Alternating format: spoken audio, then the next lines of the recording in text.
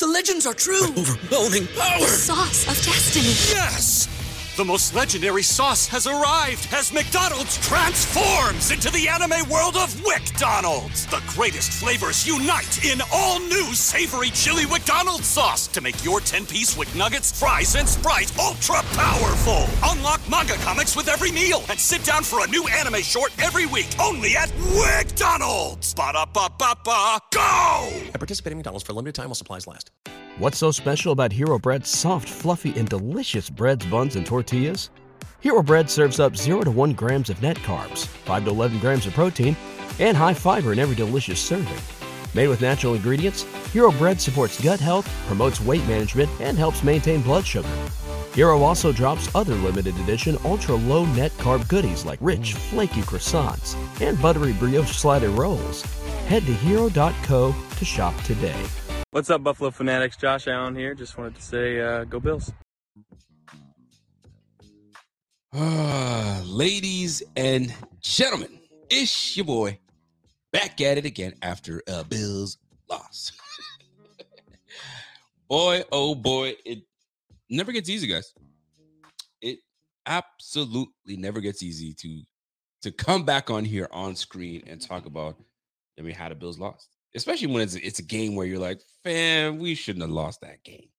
But you need these losses early so you can prepare for late in the season. Because you got to go through these things, go through these emotions, go through these scenarios, right? Go through these ups and downs of these games. So when it comes back, because it will, when it comes back late in the season, you know how to deal with it.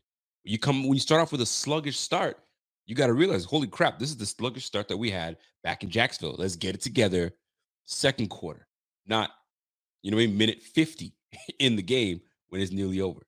So it's tough, but folks, we are back at it, recapping the game that was against the Jacksonville Jaguars. And truth be told, folks, when you go back and look at it, by the way, shout out to everybody tuned in right now. I see you guys. Sword Brother Joseph, JT Camp in the building. I see you, JT Camp. You know what I'm saying? Only MP7. I see you, bro. MP7 in Modern Warfare is a nice gun, by the way. The MP5 is nice too, though. I think I rock with the MP5 a little more. ACR used to be the gun back in the day, but now no power. Anyway, I see you guys. Appreciate you guys tuning in. John, Sarah. I see you, John. I see you, Johnny. So let's get right into it, man. Appreciate it. I see you like the hat. The hat is crisp. It's one of my favorites, actually. I got to go get another one. I need another one. I need to get a rotation because I don't like busting the same hat every time. You know what I'm saying? I gotta get a rotation in. My other hats are a little busted up, so you know what I mean? I gotta show some love. Anyway, this game, folks, I ain't gonna lie to you. Yo, my man Source 7 said, yo, the MP7 is a trash gun in real life. I wouldn't know anything about that. But what I do know is that I'm still kind of annoyed with the game that was.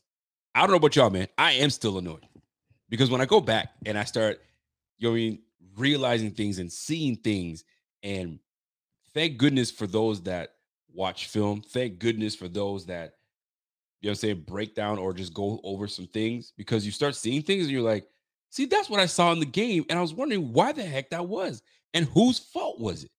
Was it because Josh Allen was holding onto the ball, or is it because receivers are just trying to go freestyle and do whatever the hell they want? It kind of has you feeling some type of way. At least that's how I felt. And so shout out to y'all, man.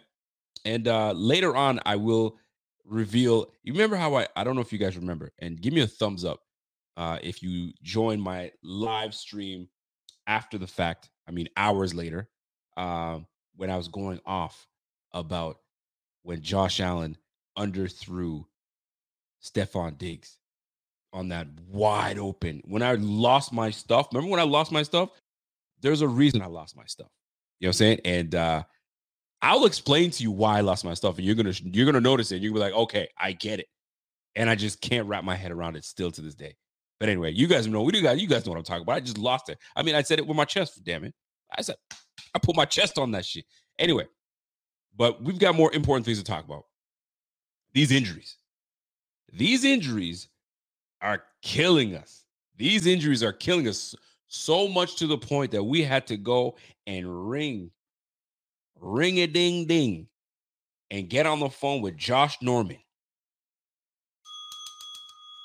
Josh, you there? Age 35? Come on out. What? Yo, when we brought Josh Norman to the squad 3 years ago, 2 years ago, 3 years ago, even then, at an aging 32-year-old, you could mess with it. You could say, you know what, 32 is not 35, bro. Bro, I'm 38. I'm about to be 39 soon, and I couldn't imagine going out there and doing that. Golly, at 35, and you haven't played meaningful football since what, a year ago, maybe 2 years ago?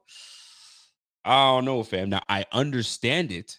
I understand the signing because you know my system, and I'm broke. You're broke. They're broke. The Bills are broke. The broke Bills. That's what they are, bro. They ain't got no money.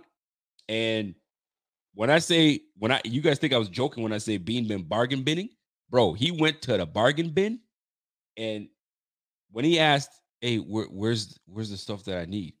They're like, they looked at his social credit score and they said, bruh, your shit is at the back of the store.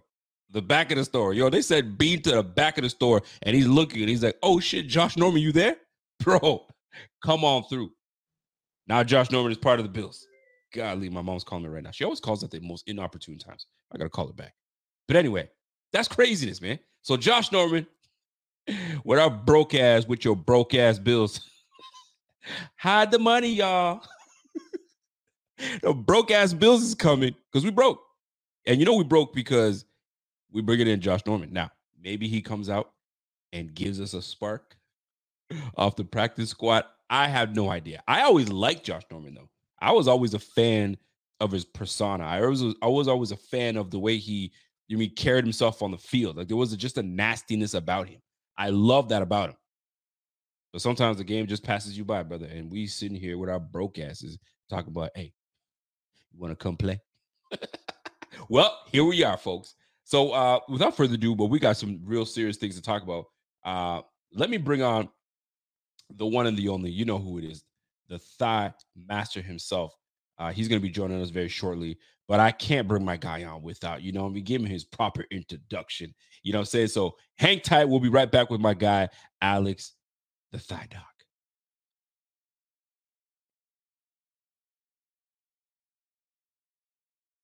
You got me putting the wrong video. Look at me, like a damn rookie. Watch out now.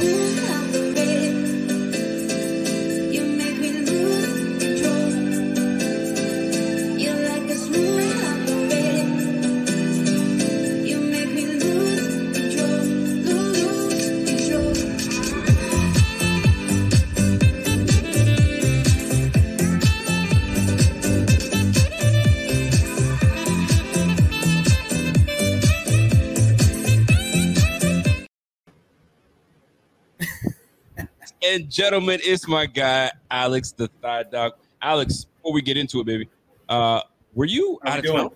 Were you out of town this past weekend? I was. Where were you? Went to Disney. Disneyland, huh? Yeah. Yeah.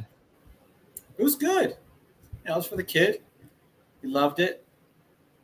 He's into Star Wars now. It like kind of blossomed past 2 months, so we kind of hit it right.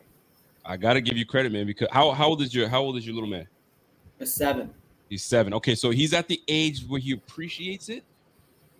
Yeah. Okay, good, because you can't bring the kids too young, because then you just waste your money. But at 7, there's a bit of appreciation. Yeah, I mean, he didn't like hit me over the head. I got him a Stormtrooper replica helmet. I saw that. That's dope. Yeah. Except I put it on him, and then the Stormtroopers come out, and I'm like, "Hey, Rocco, let's get a picture with them." And then he like kind of ran away. Of course, they get all shy all of a sudden. I don't know if you have a fan on in the background. If you could turn the fan off. Oh, you could hear that? I can hear that. I just wanted to stay cool because it's going to heat up in here a little bit. It is going to heat up.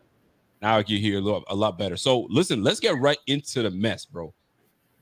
Let's just put it this way. I need to play this clip here because this is what's going to set this tone up so we understand what's happening with the biggest injury of all is the Matt Milano injury. So I'm going to play this clip real quick, and then you can kind of break things down, because right now I'm freaking out with this Matt Milano thing, man. I think we all are. I don't like it, but here we are, man. You kind of can talk me through it. Yeah, foot gets planted there. Settle comes on top of him, kind of hits him mid-shin there. I'm going to keep going. You keep talking. Yeah. I'll just keep looking it around. This is tough, man. Yeah, so right foot's going to get it right dislodged under 99, comes down, see how he slides down his like side of his thigh, and then you could see when it gives. It's like it cracks right in the middle of the shin there. It's really not fun looking at it, man. No, here. Okay, this is perfect. All right, hip hits him around the thigh, slides down, foot's trapped, snap. Yeah. That's enough. So give me, yeah, it is. That is enough. So give me, for people that are dummies like myself, how bad is it? And right now the coaches are saying they're not even ruling him out for the season. So like you're like, so he's gotta maybe. You're saying we have a chance? Yeah, so a fractured bone's pretty predictable, right? He's got to get a nail in it, some screws in it, plate, whatever. Those will heal in like 8 weeks. Then you take a couple more weeks to kind of ramp up to good physical activity. So about 3-month ordeal. The problem is if there's soft tissue involved. So that's usually it's a soft tissue injury, and the secondary injury is the fracture. So the fact that he didn't rule him out is promising. Maybe it's just this fracture that has to be fixed. That's an ideal situation. What probably broke? Obviously something in his lower leg. So think of like a flat on a chicken wing, right? It's got those two bones. That's like right. The fat one is your shin bone. That's called your tibia. Mm-hmm. And then the little one on the side is called your fibula. The best one to break is your fibula. Only like 20% of your body weight goes through your fibula. That's why T.O. was able to come back in only a couple weeks for that Super Bowl. If you remember, he broke his leg, right? Yeah. So ideal situation, he snapped his fibula. Okay, so they can, if it's bad enough that it needed surgery, it is what it is. They'll put it back together. He can come back in 3 months. Okay. Another option scenario. Yeah. Okay.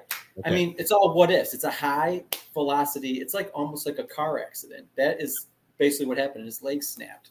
So if it's his tibia, that's a little hard. It depends on the fracture. But a lot of times in that situation, up in the knee area, like the top of the tibia, they call that a tibial plateau fracture. Okay. A lot of times they happen with ACLs. Those usually don't come back in 3 months, but some do. Not all fractures are the same. If it's cracked in different places, they got to put screws all over the place. He's pretty much screwed. If it's just like one screw, boom, heals well, then yeah, he could come back in 3 months. Those ones have had anywhere from 12 weeks to 54 weeks for recovery. So you can see that's like a big variability with a tibial plateau fracture.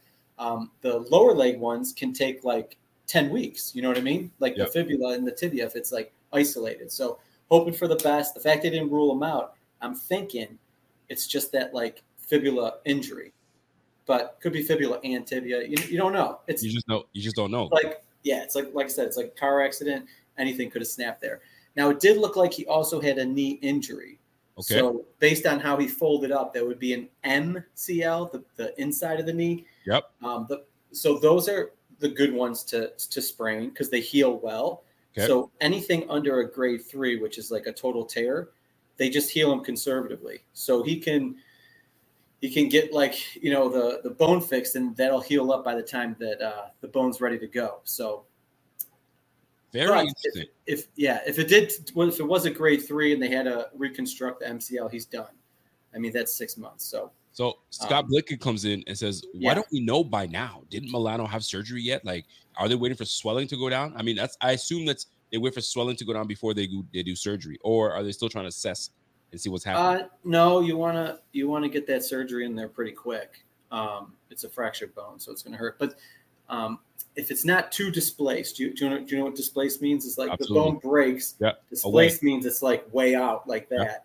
Yeah. Non-displaced means it's just cracked and it's not like moved apart. Because the bone wants to heal right away. Your body's going to send stuff to repair it. So you don't want to heal like lopsided. So you want to get that fixated real quick. He's getting surgery, so if it didn't happen now, it's happening. It's happening in the next 24 hours, I would assume. The other thing is like basically because that was such a vicious hit, those fibular fractures, because they're really close to the skin, sometimes they could snap and stick out of the skin. That's called a compound fracture. And poke out. Yeah, so those ones have to get. He would have had to have had surgery in the UK. Like that's like an emergency surgery. A lot of risks with infection and stuff with that. So there's a lot that falls into this. It's not just like, it was a break. No. Hold on. What kind of break? Was it displaced? Was it together? Was it compound? Like there's a whole bunch of stuff. So we hope. From what McDermott said, now this is kind of how I make these guesstimates, right? You look at the injury, you hear what they say, you see what they listed. I'm hoping, and I think it's a respectable guess that it's just a fibular fracture, a bad one that has to get surgically repaired, but 3 months is not out of the realm. So that's right around early January, which is postseason. Yeah. Wild cards, I think, look, it's like January 16th. That would be a much needed boost if we can get him back. So that's Milano. That's like that's the worst one we got to talk about. Now we have Daquan Jones that's been playing sensational football, and now he's got a pectoral tear potentially. So what's the deal with that? I've heard players come back from that, but how bad is his tear? It's torn enough where he has to have surgery, right? So Daquan's been playing out of his mind. Yep. They put that little stat about the double team thing today. Yep. He's like Chris Jones good. It's disgusting. Yes. Imagine Milano goes out. At least you still got him plugging holes up in the middle, make it easy for the linebackers. This is double bad. Now you're going to be leaking up the middle, and now you got a huge drop off for linebacker, and it's just like this reminds me of when we were soft up the middle early in Edmonds' career, and we had trouble stopping the run. So we'll see how it goes. I mean, listen, we surrendered nearly 200 yards without the likes of Milano and without the likes of Daquan Jones. So it tells you those are two significant losses to this defense. Yeah. Now they did get knocked out early, and they ran like 82 plays. So those guys had to have been gassed. They're just not used to that volume. I think Ed Oliver played like 60 snaps, which is crazy. And that's normally high for him, man. He's usually in the 40s, 40s, 45.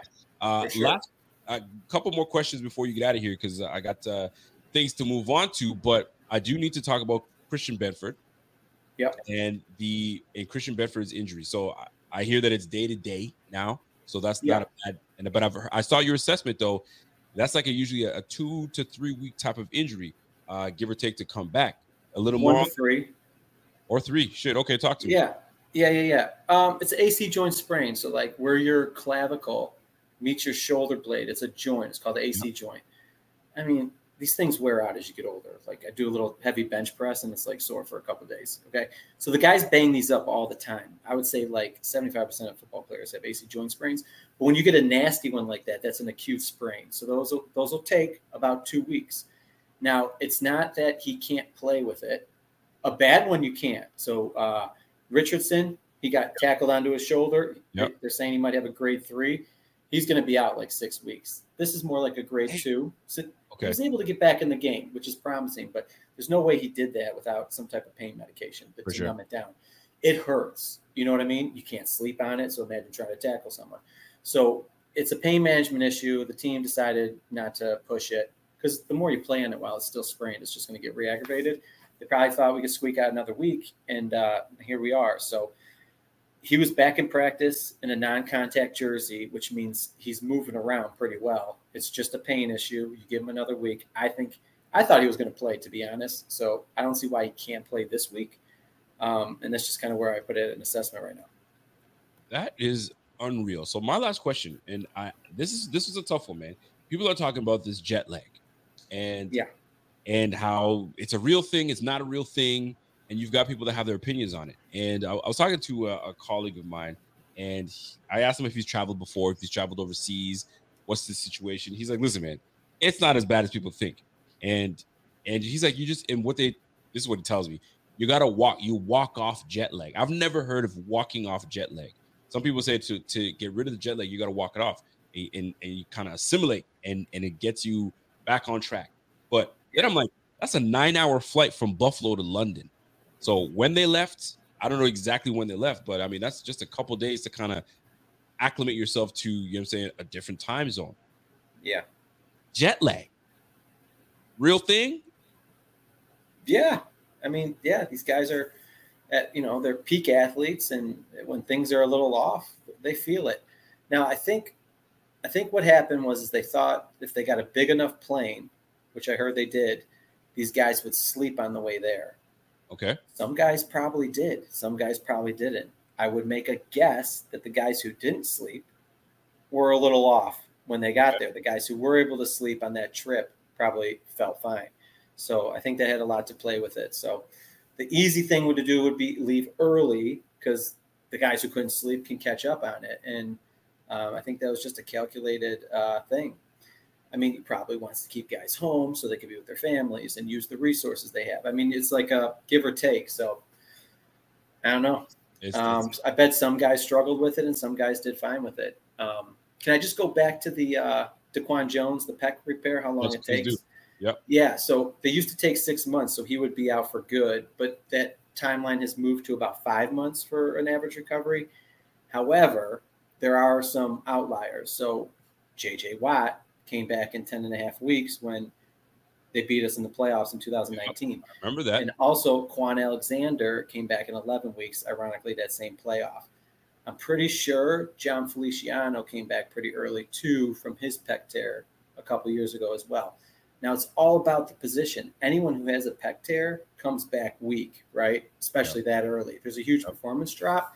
And, for J.J. Watt, who did come back, he was playing like 90% of the snaps.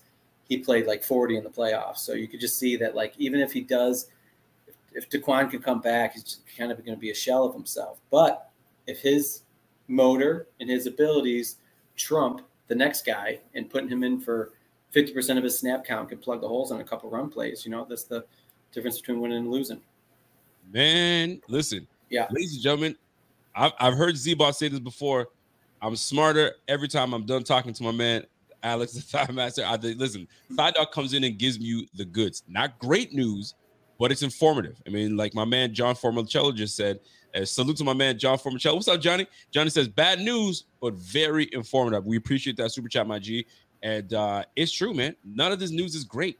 And now we've got to, you know what I'm saying, mount up and next man up. And Josh Norman has now joined the squad. He's on the practice squad, obviously. So some people feel some type of way about it. It is what it is, man. But ladies and gentlemen, listen, informative information. That's why we have the resident doc. I trust every word this brother says. And it's all looking at the film. He's looking at the film. He's giving his assessment. And anytime that he's given his assessment, he's been pretty much bang on. I don't know how you do it, brother, but you do it. Yeah. Guess hey, it's probably for getting cool stuff like this. You see that poster in the back. Big shout out to Sons of Erie. You can find the guy on Instagram, Student Body Right, Jeff Brady, former FCS. That's a subdivision of Division I football, linebacker, former captain, legend from St. Francis. Talk about it. How should I even say this? Like Ilio DiPaolo. He knows Ilio DiPaolo. Like, what a legend. Real sicko, too. And if you like this, you get 50% off putting overrated as the promo code. I like it. Well, ladies and gentlemen, you know me. You know what we got to do, man, before you get out of here. You know it. I don't know if you got it in you, but we got to. So who are we playing this week? We're playing the Giants. What do you got for us? I don't know. What do I got? I thought you were going to say Siri, play.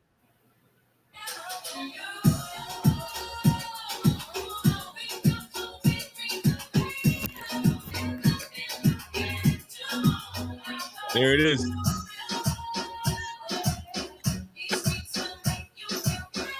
A little more. You got a little more rhythm this time. I'm always got rhythm. My guy. Ladies and gentlemen, my guy, Alex, the Thigh Doctor. Listen, you guys can follow him at Thigh Doctor on Twitter. My man is rolling. And just like that, we rolling out. Appreciate you. Yo, I've had enough of you, man. You're sick. Hey, tell Carl I want to see that. I'll let him know, man. You're sick, bro. You're out of here. And there you have it, folks. My guy, Dr. Alex Lucci. Listen, man. Listen, as this is one guy that I appreciate very much so because he don't take stuff seriously, man. He puts out the stuff, whether you like it or not, whether it's great news or not, man, is factual and is accurate. So, and I'm always writing for my guy, and he's that dude, man. So, without further ado, let me bring in. I mean, it's a hard act to follow, my bro. Hard act to follow. But here we are. Salute to my man Carl Jones coming in from News 8 from The Rock. What's up, Carl? How you doing? Yeah, I can't really follow that up. I'm not gonna lie. My thighs don't really look that good. You know, they ain't really that swollen, nothing like that. And I'm gonna leave that dancing to him though. But it's good to be back. Boy, I'm telling you. So, man, listen. How you feeling, man? How you feeling about this whole Bills losing this game? I'm sure there was a lot of questions you had, like, yo, fam, like, what are we doing? Or how did they do this? Are you still in film watching mode, or have you watched the all 22 and you've seen what you need to see? Yeah, I've watched what I needed to see. Obviously, it's always good to go back and just confirm some things, you know, and all that good type of stuff. But yeah, it was a wild loss. But I mean, it's a week to week league. Things happen. This isn't college, you know, where you can just, you know, the top 5 teams are just that much better than everyone else. You know, things happen. If things don't bounce your way, you will lose in this league. So it's one of those games, and I think it's cool when you get to watch it back. You get to see some of the things and why they happen. Well, this is perfect because I mean, I like this show that I do. I have a variation of things that we do, and there's one that I have not done in some time, and I think this is the perfect time to reintroduce it for my man Carl Jones. And I have a segment called 2 Words or 2 Thoughts, and pretty much, I mean, it's simple, it's self-explanatory. I put out a topic, I put out a player, I put out a subject, and you just give me your 2 thoughts on the subject, and it allows you to give it a bit of thought. And if you just want to say I plead the fifth, I ain't want to talk about it, hey, all is good.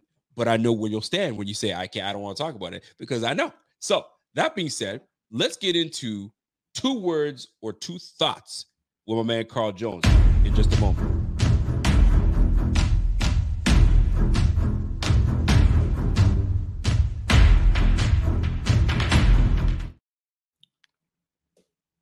Joined by my man Carl Jones from News 8, The Rock in Rochester.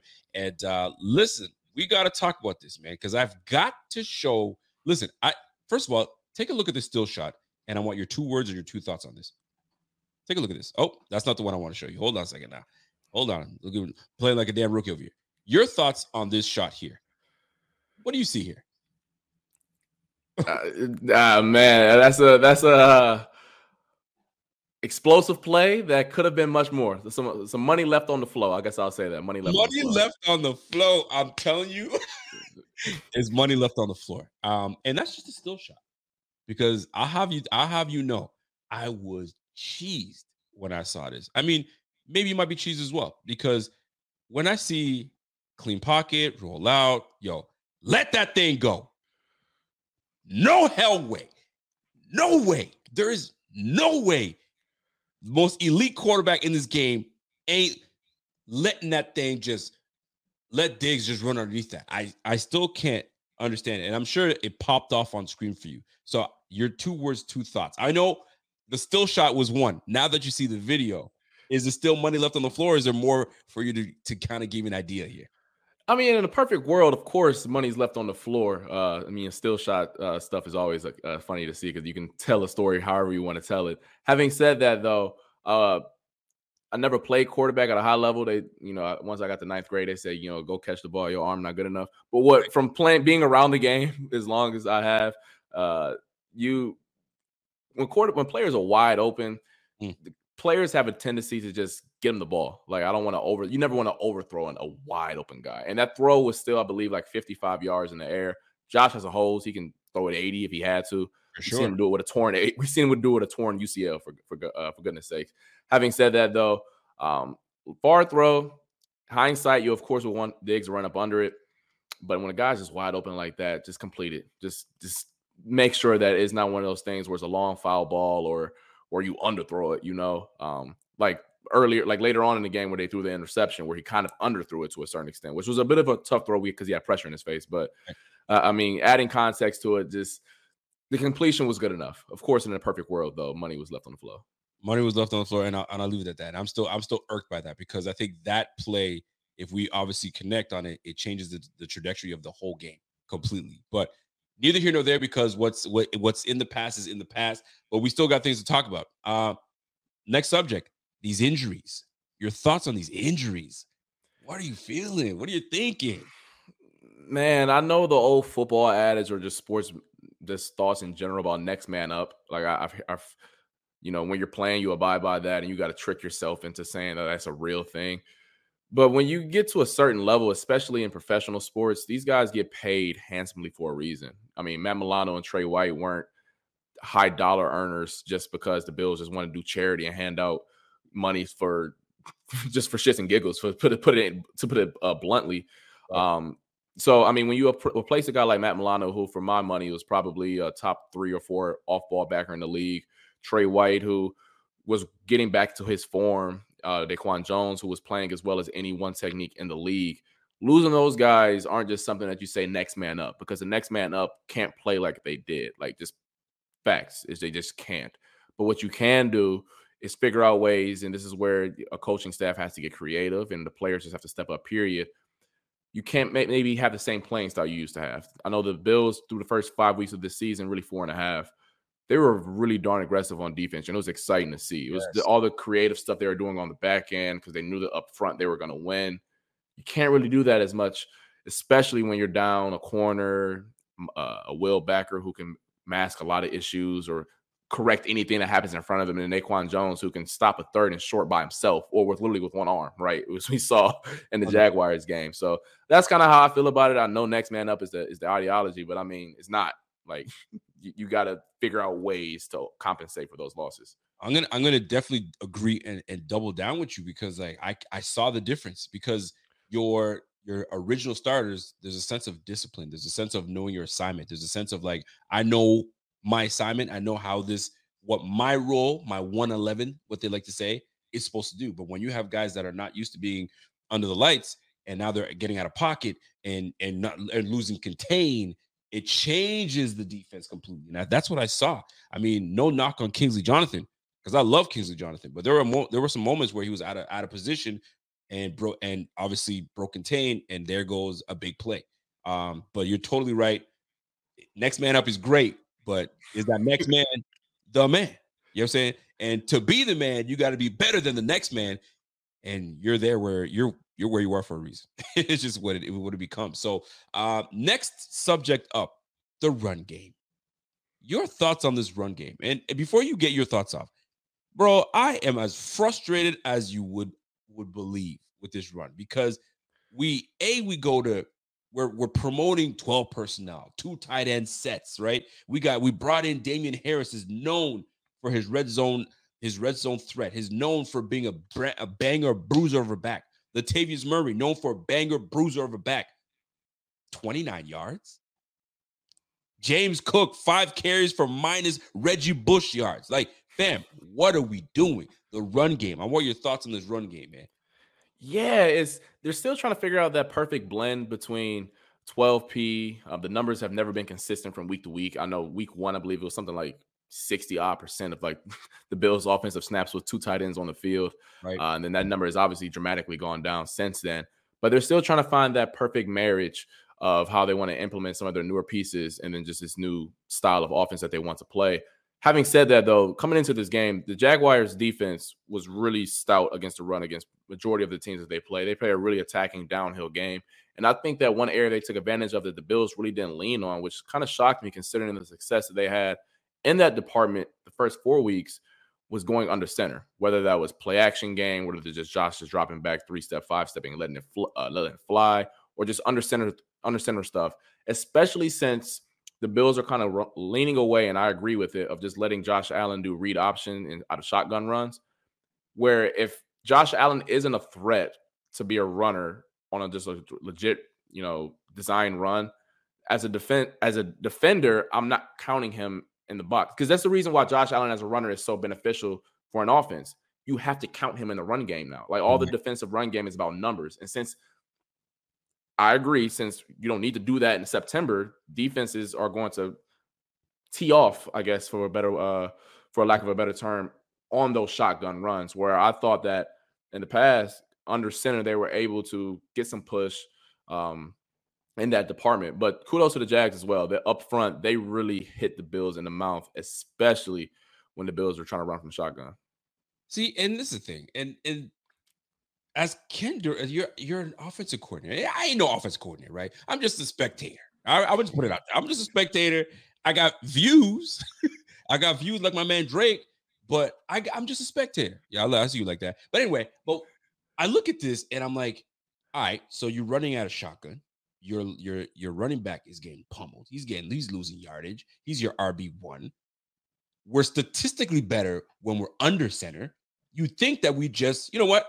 Our advantage is if we're under center, but he stuck to, I think it was Dan Fates. I don't know how you I think it's Dan Fates. Yeah. Dan Fates. Yeah. He had did I bring it on there? I did it. He had a stat where it was like, we were in shotgun 80% of the damn time. 80%. Fam, like, what, like, did you forget your brain in Buffalo when you came to Buffalo? Like, fam, Dorsey, like, I don't know what my man was doing. I loved what he gave us against the Dolphins, but against this Jaguars, he was like, "No, we gonna do shotgun and it's gonna work." But like you said, and I love what you said, it works if you have a threat of a quarterback that's gonna take off. But now you've muzzled that quarterback. You said, "Nah, we ain't gonna do that." So as an offensive coordinator, are you thinking that? But they think he's going to do it, so it's always going to be in the back of the defense's mind. But you haven't done it all season. So like you said, we're going to tee off on your running backs. 29 yards is absolutely unacceptable. But here we are. The run game is in question once again. Man, this inconsistency is killing us as Bills fans, bro. It's killing us. And I'm sure you're teeing off in your when you're writing your articles. You're like, man, you know what I'm saying? But I'm going to let you professionals do that. I'm gonna just speak on it because like that stuff don't make no sense to me. So I'm glad that you're able to kind of shed some light on that because that defense is good. I think they were like number 4 against the run. I get it, but like an aggressive defense, and this is another thing. I'm sorry, I gotta bring this up. This is another thing. I mean, you watch the film. Are we not like against and you've played defense, so you know it. If I have a defense that's super aggressive and they're fast to the football, Josh Allen on the other side he's a menace. I'd run a nice little screen. You want to be aggressive? Boop, there goes the screen. Now you're going to calm your asses down because you can't just be as aggressive because I'm going to hit that screen. Not one screenplay call. I just don't get it. Carl, next on the list, Ken Dorsey. Your thoughts on Ken Dorsey? Yeah, I don't know the last time the Bills have run a well-run screenplay in a while. It's been a minute in that department. Here was the running back. Let me just put it that way. Go ahead. Yeah, that's funny. I thought this season Ken Dorsey has a really darn good job. I will admit this though, I didn't think Sunday was his best game. Having said that though, you can call a game and still the players just not execute the given call on that play. Like for example, James Cook dropping the pass on the first drive of the game has nothing. Like Ken Dorsey can't go out there and make him catch it for him, right? Or I wrote down something else where Dalton Kincaid on the second drive of the game where it was another 3 and out, where he was 1 yard short of the sticks. That's not Ken Dorsey, telling him to, hey, I want you to stop right here. Like, you can't fight for that extra yard. So there is a nice little blend, and it's never as concrete as saying one person is the end-all, be-all for the reasoning of why something didn't work out. Having said that, though, as we just talked about the under-center stuff, they didn't get under-center until, I believe, the 9th play of the game. And that was because it was 3rd and 1. Like, that's the only reason I believe they got under-center. They needed to get – I think they did convert, yes. But that was the only reason they did get up under there. And then they sporadically, as Dan Fates alluded to with his tweet, they really lean with the shotgun stuff. And look, I will say this, though. We don't know how comfortable everyone is living in one world versus the other. And I'm not saying that I'm not speaking for Josh Allen and I'm not speaking for Ken Dorsey when I say this, but I've been around the game enough and I've been around enough quarterbacks to know that you have to call a game at the end of the day for the comfortability of the players out there. We don't know if Josh Allen is 10 times more comfortable in the shotgun and he is grinding his teeth every single time he has to go under center. We don't know that. And I know that some players really enjoy being in shotgun. Like Joe Burrow, for example, loves shotgun, loves it. I mean, you can date it back to his LSU days where he was literally in empty for like damn near half of the game and was just torching everyone because he just feels more comfortable there. Not saying this is an issue with Buffalo, but that is something that I will have a keen eye on going forward, just based off the fact that some players just aren't comfortable doing certain, whether it's O-linemen who love being under center, because obviously O-linemen just like hitting people, right? So at the end of the day, I'm sure they do like the under center stuff where they're not going side to side. They can just go straight downhill. So that is something that I've thought about, and I would definitely be looking at going forward. I'm so glad you brought this up. Because I've been thinking about this, because I'm like, there are plays when I played tailback, there were plays where coach would call a play and be like, oh, that play, all right, fine. You know what I'm saying? Like, run it. You know what I'm saying? Or I know this defense is killing us, and he calls a dive play. I was like, fam, really? We're doing a dive? Like, they're killing us on this. Let's try to change something up. So maybe it's a setup. Obviously, it's chess when you're offensive coordinator. Now, you alluded to something where, I mean, sometimes it's a question of execution. So you mentioned 3rd and 1, we went under center and we succeeded, right?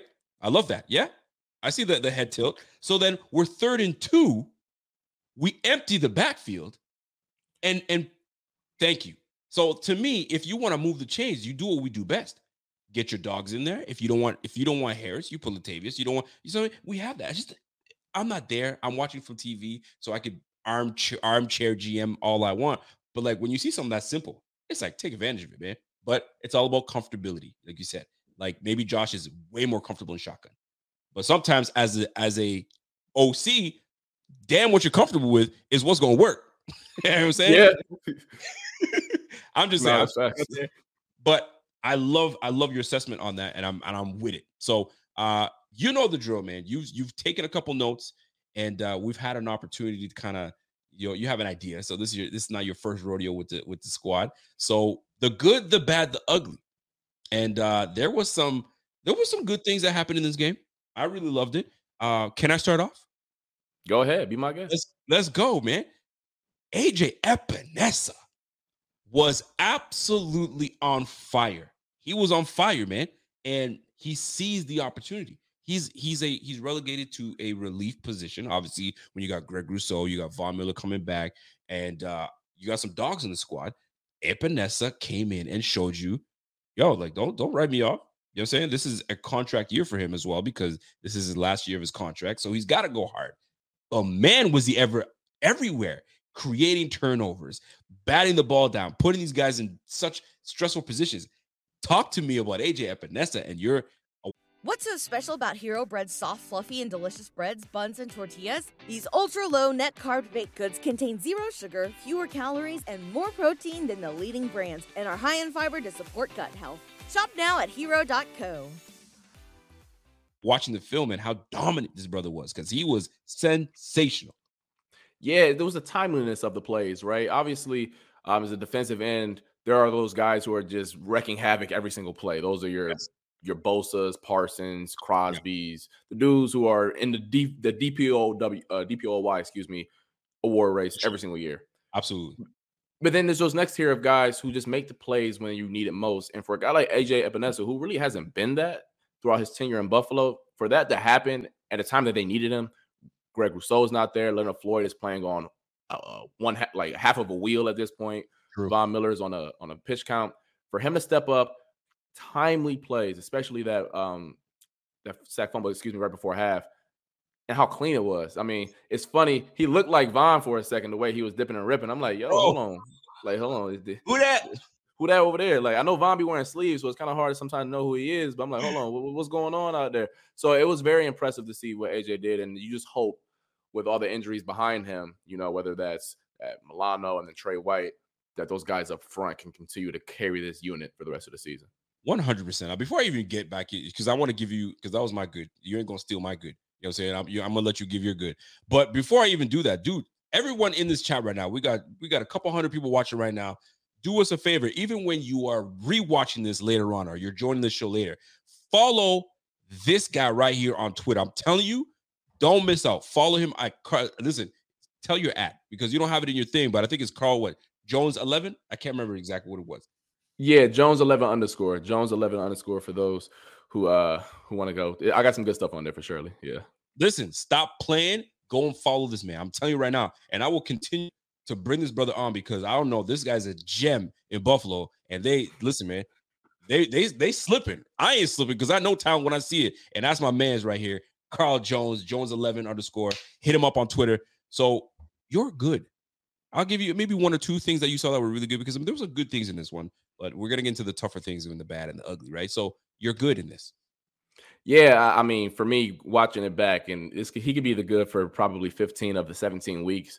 But I'm a fan of like the craftiness of the game. Obviously, you got your freaks out there who you just go like, wow, he really did that. But when you watch Stephon Diggs play and then you watch it back, you're like, cherish these moments. That's no other way I can put it. Just cherish how he goes to work and how he's so meticulous with everything that he does.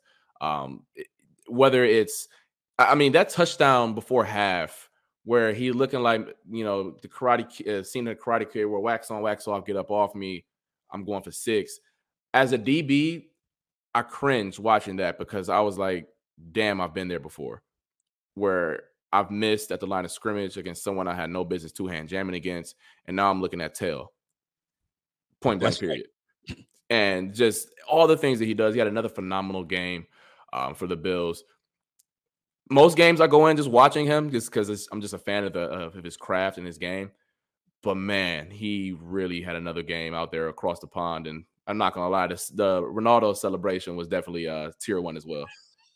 It was tier 1. And I will say this, man, because I've seen DBs whiff and miss, and it was one of those freeze frames. You're probably wondering how the F I got here.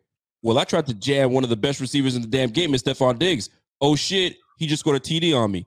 I look like ass. That's what that DB was like. It's a tough task to cover Stephon Diggs. And I've said this before. I'm so glad. Carl, man, we are on one because I'm so glad you said it. Because it was on my pod with my mans Pierre and Bobby, which is going to come out for the Bing squad coming out soon. And I said, we're taking him for granted. This guy is sensational, and we're taking him for granted. So when you see him get mad on the sideline, because he saw something, and if he's telling you, you know what I'm saying, like this is what it is or that's what it is, like we're probably looking at a future Hall of Famer, and we're going to sit here and say we wasted that future Hall of Famer bullshitting, running 80% out of shotgun when we could really be, you know what I'm saying, helping him out by showing a little bit of run, let these guys come in and hit him. But Diggs is going to get his regardless. I'm so glad you mentioned it because he is amazing. And his mindset is second to none. Like when DeMar Hamlin went down, I don't know if you realized it, but when DeMar Hamlin went down, he was the one that was like, all right, everybody, let's go. Man, we got shit to get handled. Let's everyone's like, we don't know what's happening. And as they should, because naturally, like, yo, my brother's down right now. The Diggs is like, yo, we locked in, fam. We got a game to win. Let's roll. And that's been his mentality this whole time. Hey, do you have jet lag, man? Hey, give me that. Don't give me that shit, man. I'm ready to play ball, man. I don't know about anybody else. I can speak for myself. I'm ready to roll. That's the type of mentality this whole team needs, man. I'm sorry, I just went off right now. But like I'm saying, you just got me fired up because I love Stephon Diggs, man. That's my guy. That's my guy, man. I don't care what anybody wants to talk about. If we can get 85% of the team that's got his mentality, yo, ain't nobody touching us. But they got to catch up to him. Catch up? That's what they got to, man. I appreciate that, man. You got me fired up when you said that, man. And great point. Let's go to the next one because this is where it gets a little tough now. The bad. Did anything stand out to you? Because I have a few things that stood out to me, but I'm gonna leave it to you. What you got? Yeah, staying on the offensive side of the ball, I didn't think the Bills did a good job of passing off pressure or just handling some of the looks that the Jags defense provided, especially, I would say, through the first 2.5 quarters of the game. Those last 2 drives, the Jags didn't bring much pressure, if any at all. They sat down a lot of shell looks, cover 2, cover 4 looks where they really didn't come at Josh with more than four players. Yep. But at times where they're bringing guys, like, for example, I wrote it down somewhere on my notes, but there was a nickel blitz. Yeah, excuse me. First drive of the second half, third down, I believe. The nickel comes off the edge, and he's just not accounted for, whether that's Josh's responsibility. I'm not an offensive lineman. I want to preface this, too. I'm a big believer. I have way too much respect for the game of football to act like I know everybody's responsibility. Right. Having said that, though, I've been around the game enough that I know it's somebody's problem, somebody's responsibility, excuse me. Mm-hmm. So whether that was Josh being accountable for him, whether they should have slid that way. Regardless, there was an unblocked defender, nickel, off the edge that forced a very fast throw from Josh. First drive of the second half. Gabe Davis was open over the middle. Regardless if that was a read or not, he was open. So I'm just thinking of examples like that where they didn't really account for the pressure well, and that led to the passing game not really clicking at all until the Jags kind of took their foot off the gas, and then the Bills just started tacking downfield. So I didn't think at all the Bills did a good job, whether that's the offensive line communication, Josh not sliding protection a certain way, backs not. For a couple reps, James Cook didn't really do well in pass pro either. So just the entire unit up front, Josh, backs, O-line, didn't do a stellar job in that department. I'm gonna tell you, man. I can't disagree with that, man. Because on it, there's some things where it just seemed off with the offense. The offense just was not clicking, and we just weren't. I guess we weren't just seeing things. And prime example, Nickel Blitz coming in and unaccounted for, and you just created a pressure, and now you've rushed my pass, and now incomplete, and now we're like 3rd and long or whatever the case is. So 1,000% you on it. The bad for me, I mean, I could go several places, but it stands out. It stands out way too much to me. 40 carries, 40 touches for the running backs for the Jacksonville Jaguars, rushing for 196 or 197 yards. It's tough. Like, you can't win many games when you allow almost 200 yards rushing. And the Bills have been subject to allowing these type of games. And that's the inconsistency that drives Bills fans nuts. Granted, we're missing some big pieces on this team, right? But you still got Ed Oliver in the middle. You still got Tim Settle. Tim Settle ain't no scrub, right? You still got, you know what I'm saying, a very good team. So, like, and you got a defensive coordinator that knows how to adjust and make some things happen. And the crazy thing is, I talk about the 200 yards being put on them, but they stopped and made big plays when it counted and gave the ball back to the offense. So you got to give credit to them. But those 200 yards, it doesn't sit well with me, man, because we're going up against some gauntlet of some guys right now. Like, we're going up against Saquon Barkley is going to be healthy and ready to go. Now, most people want to say, man, Saquon is playing with the Giants O-line. They trash. But Saquon is a special player. You let him get to the crease, you let him do something, he'll hurt you, right? Then we got to go against Stevenson and that putrid offense in New England. I don't know what's going on over there, but they got Zeke and they got Stevenson. And when they see that we could be run on, guess what? They're going to run the football. And you got to stop it, right? They might turn the game where we're going to keep you off the field and we're going to kill the clock. And that's exactly what the Jaguars did to us, because they had nearly 40 minutes of time of possession. That's another damn problem. And then we got Tampa with Rachaad White, but we don't know anything about Rachaad White too much. I know him, but he ain't like that. But anyway, that was my thing. That's what that stood out to me. Last but not least, sir, we're gonna go to the ugly. And I'm not gonna let you get out with an easy one and say the injuries. We know. Okay, cut it out. What you got? The pass defense against anyone who was trying to guard Calvin Ridley, point blank period. It was. Now, I want to preface this by saying Calvin Ridley don't get the respect that he deserves. Now, granted, most of that is his fault, his own doing with the gambling suspension that he had last year. And then the year before that, he took a mental break from the game. But as someone who is a huge college football fan, who has followed this brother since he stepped foot on Alabama's campus, and then he was dominant opposite of Julio Jones, and then had a really darn good year when Julio left. Calvin Ridley has always been that boy, like always. He just has been away from the game so long that we kind of forgot. And week 1, he had a stellar outing. The next few weeks, he had some drops, didn't get incorporated as well. This past week, he kind of reminded everyone of who the hell he is. Yeah. Having said that, though, I don't think the Bills, whether it was Kyer Elam, Dame Jackson, and some zone reps, once in the second half, Trevor Lawrence realized that he had Calvin Ridley and no one on the Bills secondary could do anything about it. It was a wrap.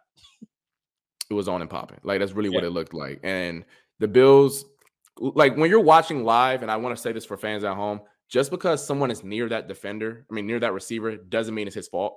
Like, there were a couple reps where Kyer Elam is isolated on Calvin Ridley, and it's like, oh, I got to be Kyer's fault. Kyer didn't play great, and that's putting it nicely. Having said that, though, a lot of those reps aren't like, oh my gosh, Kyer's like, he's in the vicinity, it got to be his damn fault. Like, no, they're in the zone coverage. And for example, I think the best example of this is when the Bills were Jaguars were backed up. It was like 3rd and 10 or whatever, and Kyer's playing press bell, top of Calvin Ridley. As someone who played the game, if you give up a deep ball on the +5, yep, I promise you're gonna sit on that bench, and coach not gonna put you back in until next week at practice. Like, that's just how it is. Like, that's just how it is. And in a play where and someone who is explosive as Calvin really is, like humming off the ball, you damn Skippy, I'm gonna get out of there. Now he could have had a much better break, but like why he didn't break the pass up, he was never breaking that pass up. That was just a good call, better offense. Scratch it up. Let's get to the better next play. Yep. But man, they're gonna catch some breaks over this next month because they don't really play a player as dominant as Calvin really from here on out. But boy, I told you last week, situationally, Trey White's gonna be missed. And we saw when the money was on the line. Oh yeah, they trusted Micah Hyde to stop Calvin Ridley, and that was the issue. You called it, and that's a problem right there. And we like Micah Hyde. I think Bill Mafia loves Micah Hyde. Micah Hyde is also not a lockdown corner. He's an all-pro safety, not a lockdown corner. And I found that bizarre because I was like, who got beat like that? I was like, oh, Micah Hyde? I was like, okay. I was like, interesting. And I saw what they did. They were bringing the house. They were going to put the pressure on him and pretty much forcing an errant throw. But you're also going up against a former number one freaking quarterback, drafted number one quarterback, going up against a guy that's been cooking y'all all day. It's going to work. They were cooking that day. And Micah Hyde just got beat, man. It just happens. And everybody got work. Everybody got work. Calvin Ridley was that dude that day. And you got to give him credit. I mean, too many big time, and that's another thing, too many big time plays were given up. 32-yarder, 22-yarder, 27-yarder. Big plays were given up, and it's disheartening. But yeah, man, Calvin really was that dude, man. So love that you brought that up. For me, the ugly. I mean, I have something I want to bring up, but that's going to be its own segment because I know I'm watching your time, so I'm gonna let you go soon because you got business to handle. But the ugly for me was just the inconsistency, the penalties, the things that got drawn back. Like we'd make a big play and then it could get nullified because we weren't disciplined enough. And to me, that killed a lot of our momentum. I think we had 9 penalties for just shy of 100 yards or something of that nature. We can't have that. That's going to kill all momentum. Not only that is like they got up quickly on us. They got up quickly and we just could not find a rhythm. And when you can't find a rhythm, now you're getting phantom holding calls and Jordan Poyer, big time third down stop. Jordan Poyer gets hit with a penalty. I hate that penalty. First of all, Jordan Poyer doesn't know if he's catching that. His back is to him, and that happens, man. That drove me nuts, man. So there were some inopportune moments where we draw a penalty, or excuse me, we commit a penalty and it kills our drive. And that's the thing that stood out to me. That was very disheartening and it killed momentum for the Bills. Now, before you get out of here, man, it's the milk carton alert, man. I'm not going to leave it on there. I don't know if you can move yourself over more so you're not in. Yeah, get in there because I need to keep that up there so we know who's part of the milk carton. Is there anybody that stood out? Anybody that, man, where was that at? Where were you at? Like, what stands out to you? Man, now watching it makes sense.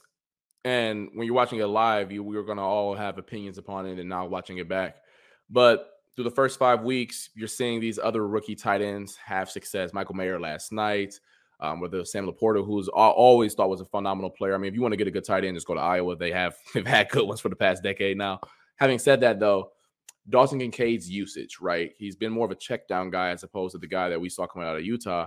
And looking back at the film, once again, not a quarterback, don't know their damn reads and not in their meetings, but there were definitely opportunities where he's down the field and he's open enough, right? So whether that's a situation where, Josh just trusts Diggs more, because, I mean, Josh, a couple of those plays, he just gave the ball to Diggs and Diggs made something happen. So, I mean, who am I to tell Josh Allen wrong when he go to get the ball to 14? Having said that, though, you're discouraged when you watch it. Like, man, you drafted a first-round tight end. Where's the returns on the investment, right?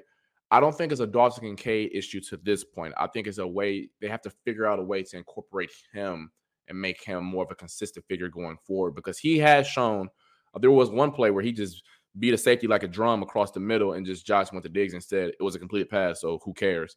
But you're like, damn, is he getting open? And you're like, but it's not the Kincaid's fault. It was just Josh went somewhere else with the ball. So I believe that going forward is like, all right, what you want to see where Kincaid can get incorporated into the offense and be a bigger figure. Because, I mean, you don't finish first round pick on a guy who's not going to contribute, right? I mean, you get this guy cheap for 5 years and you got to pay him. So figure out a way to make things work in that department. Yo, Carl Jones from News 8, bro, you crushed this. You crushed it. Because I'm going to tell you, man, Nobody wants to say it. Nobody wants to talk about it. But like when you draft someone, not only do you draft this person, you trade up and you piss off the Dallas Cowboys that probably would have used him because Lord knows Dak Prescott can use his ass over Ferguson. You know what I'm saying? And that's a whole nother damn ball game. You know what I'm saying? I don't want to ever hear someone try to compare Dak Prescott to Josh Allen again. I don't want to ever hear that nonsense. But anyway, I digress. But Dalton Kincaid's usage is absolutely piss poor. It's piss poor. And in my opinion, it comes down to it's the trust factor, man. And when Josh Allen trusts you, he goes to you. It's just that simple. I mean, for crying out loud, he trusts freaking Dawson Knox more than he trusts Kincaid. And I don't get it. And I understand it because you guys have been playing forever, so you get it. But like, Josh, fam, yo, you find a way to get that guy the football because he will help you. Now, you can't neglect 14, though. You can't neglect 14. That's the problem, man. When you got an elite receiver over there, if I have to choose between Dalton Kincaid and my elite receiver, when I know my elite receiver is going to do it, I'm going to my elite receiver. But golly, I understand it. Dorsey's got to find a way to get Kincaid involved. And now he's in concussion protocol. Lord knows if we're going to see him next week. And now it's going to be something else. And let me tell you, I'm going to keep this up because this is who I got to say I got to put on the milk carton alert. All right? You three brothers getting paid way too much money for you not to be freaking used. Where y'all at? Sherfield, where you at? I have not heard from Sherfield. I haven't heard Trent do nothing. You know what I'm saying? Now, whether his fault or not, something's got to give. Deontay Hardy, fam, where you at, fam? Like, we paid you good chunks of money, not just to be a kick return, punt return dude. We need you to do something, man. Step up and make Josh like a target. And Josh saw you near the end of the game, which is cool, but we could use that all game long. You know what I'm saying? And lastly, and you alluded to it, Kincaid, man. Now, to their fault, that's a whole nother ball game. Now, that is on Ken Dorsey. Ken Dorsey's got to figure out a way to use his weapons, man. Stop leaving money on the floor, because that's exactly what he's doing. Money on the flow. That's coming from my man, Carl Jones. Anyway, folks, Carl Jones' time is up. I've taken too much of your time, and I always appreciate you. You got things to do, so much love to you. And you know me, I'm going to hit you up again. I'm going to hit you up again, and we're going to do it. I'm with it, man. It's a fun opportunity. I love what you got going on over here. I love talking ball. I mean, I can talk all day if my time and my job allowed to do so. Understood. But I've definitely enjoyed this segment and would love to keep coming back on. Listen, and we will definitely have you come back on because, I mean, listen, great insight. And it's just love to, when we see things and you're like, oh, I'm just a nobody. What do I know? Right. And then when the professionals come in, or, you know what I mean, someone that's done the game and that's doing the film study, echo the same sentiments, you're like, all right, maybe I do know a little something. I may not have the platform this brother has, but I got a little something. So we appreciate you. Listen, folks, Jones 11 _. Hit him up, Twitter. Do me that favor. Just, you need to follow him because his stuff is great. We appreciate you, Carl, and we'll catch you guys on the flip side, man. We'll see you, man. Salute to you. Have a good day, brother. Likewise, you have a good one. Yes, sir.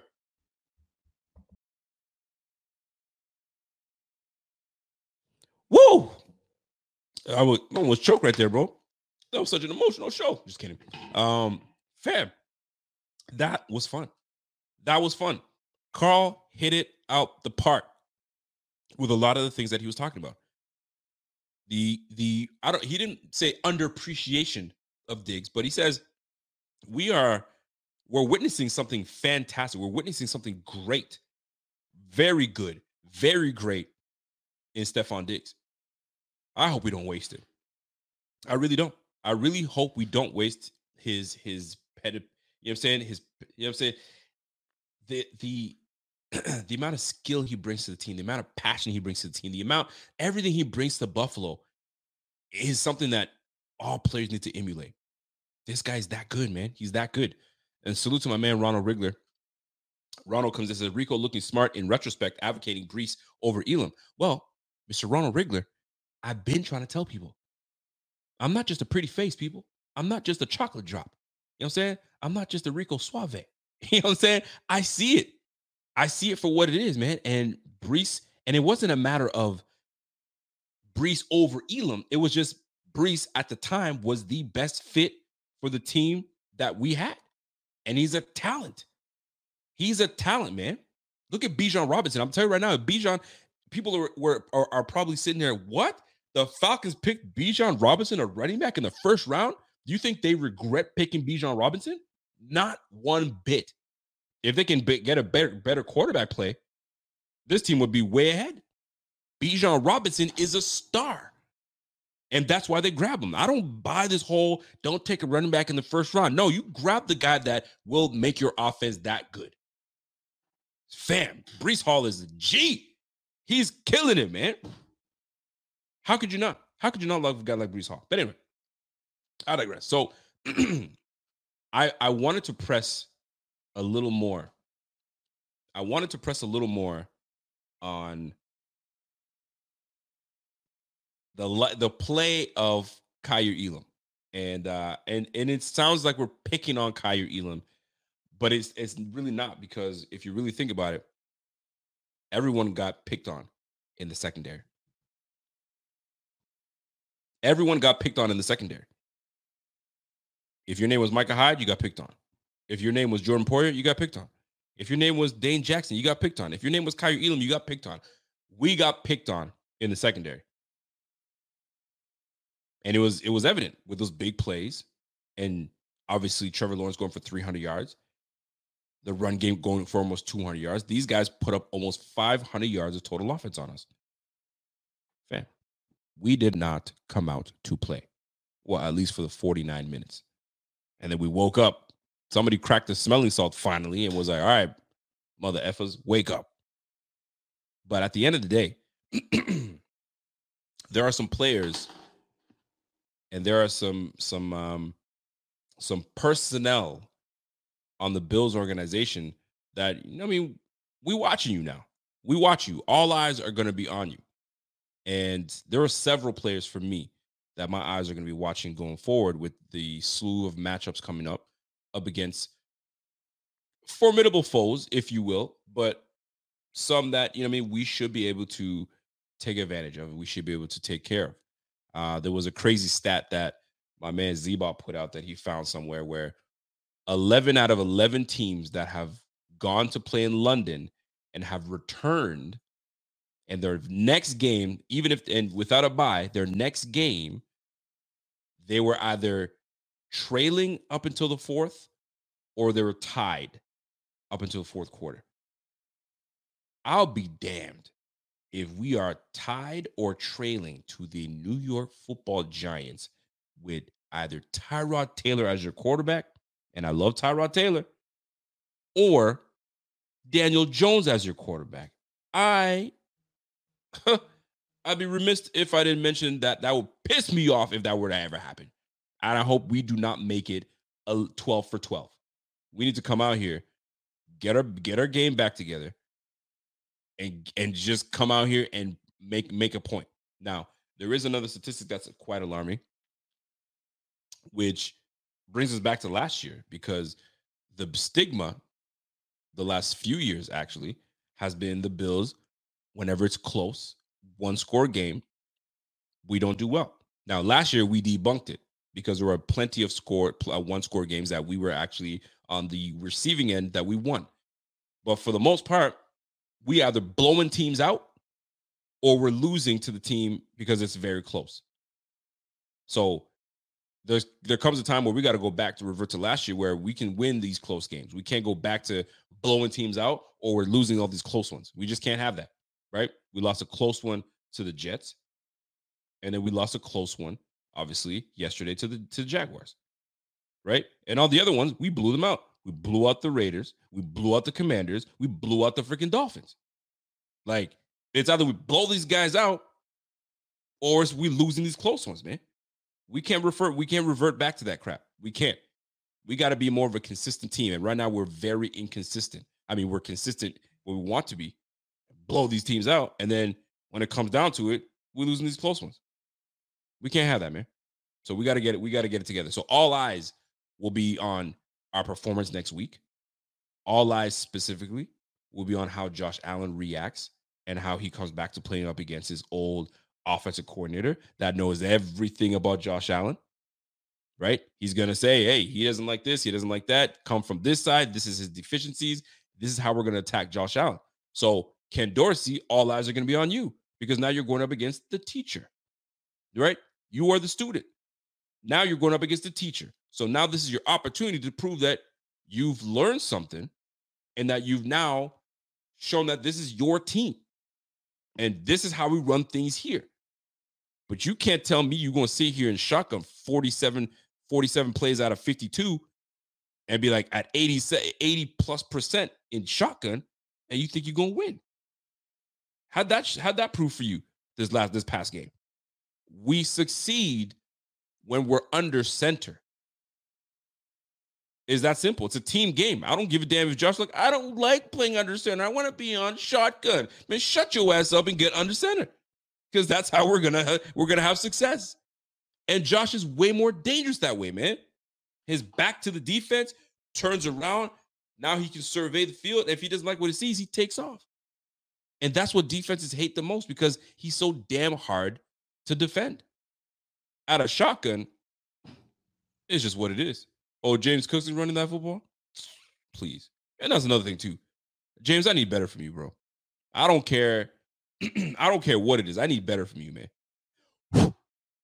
This guy's blowing. You blow on this brother, he goes down. That's the one knock that I have on this brother. Now, you've heard me say this before. This ain't new. This ain't news. And sometimes it's about matchups. That's why you went with, and this is another thing that kills me, right? You went with a running back by committee.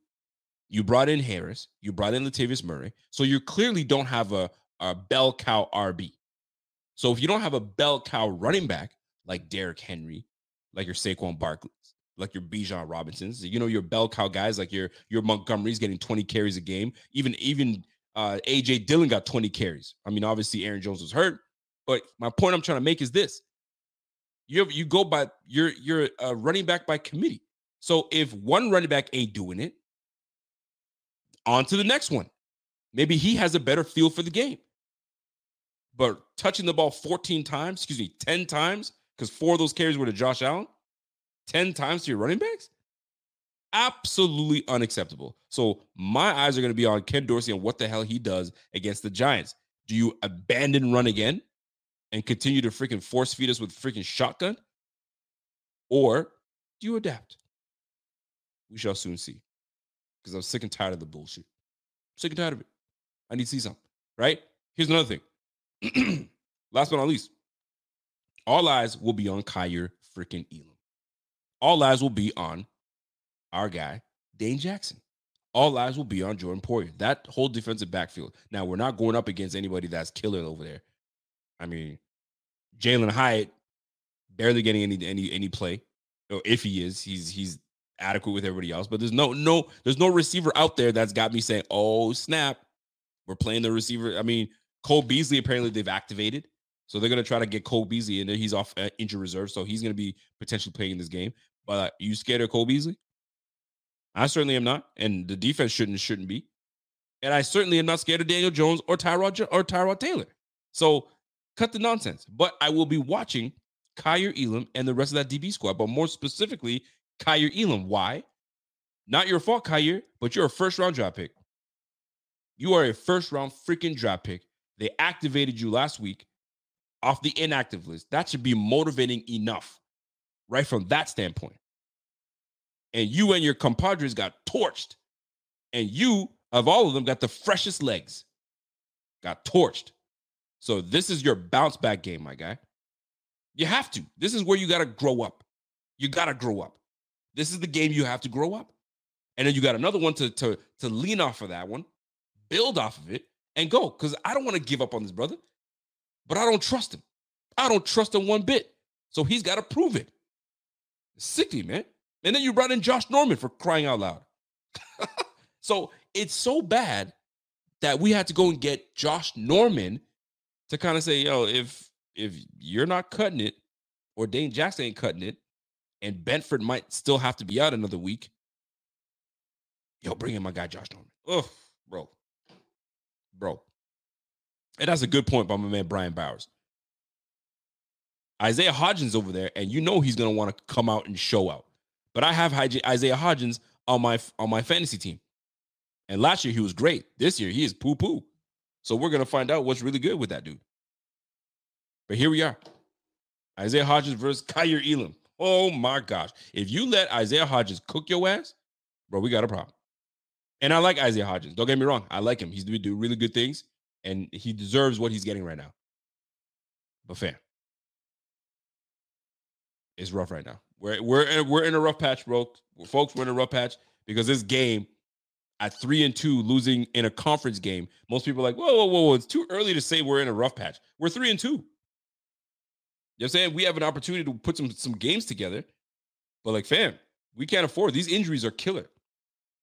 We lost Daquan Jones for at least 3 months. Least. We don't have an all-pro corner anymore that was getting back into feeling like himself. We have 2 aging safeties. We got to keep it a buck here, people. We got 2 aging safeties, and we just lost our all-pro linebacker, Matt Milano. Those are all facts, people.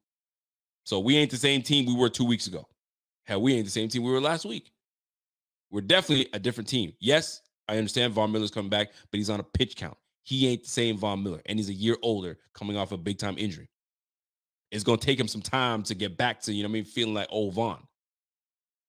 Greg Rousseau's coming back. That'll definitely help. AJ Epinesa coming off a fantastic game. That'll definitely help. So all eyes will be on guys that need to step their game up.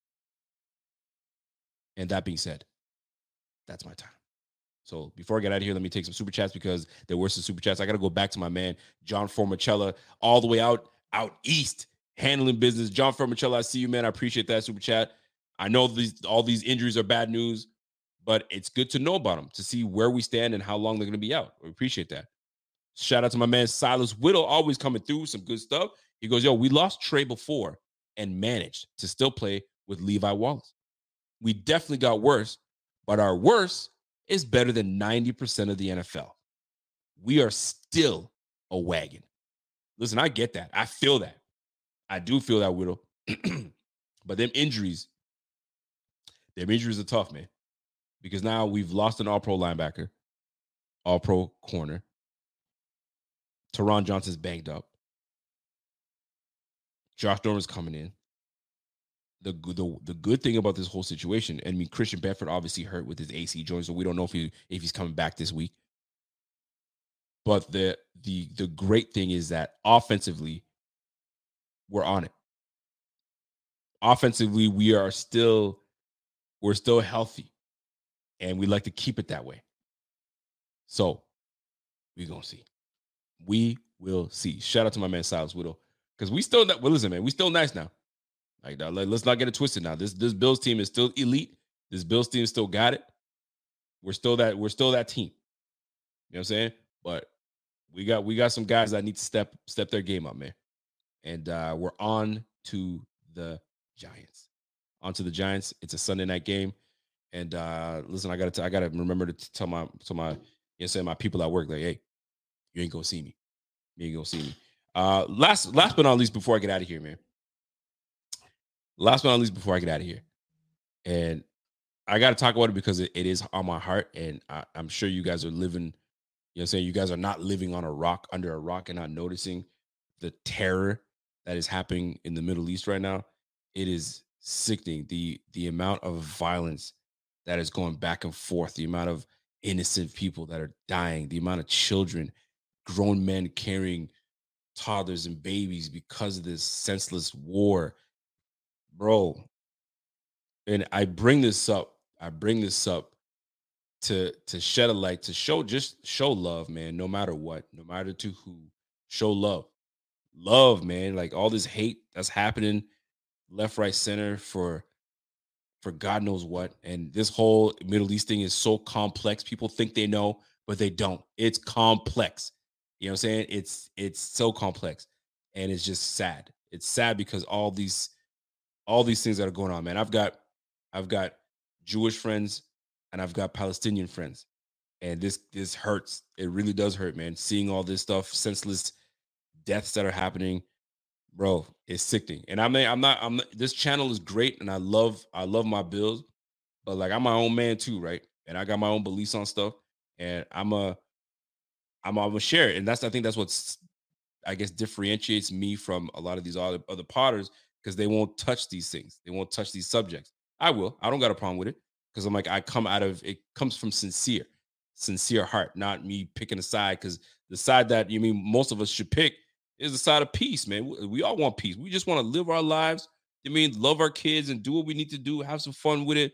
But like, there's always this stuff in between that just, you know what I'm saying, just makes things a little more complicated. And it sucks, man. So if you have any Jewish friends or Palestinian friends, or you are one of the other, man, my heart breaks, man, because you don't want to see any of this stuff. You don't want to see any of this stuff, man. So I know it sounds corny, like choose love. You know what I'm saying? But it's facts, man. You got to. And you know what I'm saying? And I'm praying for my Palestinian friends that got family down there that are just is terrible. But like, there are innocents amongst all this stuff that's happening. And they're the ones that are suffering. For those that are spewing out hate and all that stuff, man, just know what you're saying first before you start saying stuff, because there are a lot of things we don't know. Believe me when I tell you, a lot of things we don't know. But anyway, I'm gonna leave it at that. And I hope you guys have a fantastic evening. And we will catch you guys again potentially this Friday or Thursday, because I'm gonna be on daddy duty on Friday because my wife is we're going to a wedding this weekend, and she's got to go ahead with the girls and whatever. So she's leaving me with the kids. So it's going to be hard to pod when I could probably hear my son screaming, all that stuff. So I might do a Thursday night pod, or I might keep it Friday. We'll see how it goes, but I'll keep you guys posted. But other than that, folks, that's it for me. Bills will bounce back. We know what they always do. We don't technically lose games back to back. We don't. That's a rarity. We always bounce back hard. And you know what I'm saying? We make sure that we, you know what I'm saying, string a couple wings along the way. McDermott's going to have these boys right. Josh Allen's going to have these boys right. You know what I'm saying? And this offense is going to turn things around. We're going to pour it on these Giants how we should. And then we just keep building from there. You know what I'm saying? So that's it for me. You guys have yourself a fantastic evening. And if you guys enjoyed this show while you guys are still here, smash that like. If you didn't follow my man, the Thigh Doctor, go follow him at Thigh Doctor on Twitter. If you didn't follow my man, Carl Jones, don't waste your time, man. Go to it right away after this show.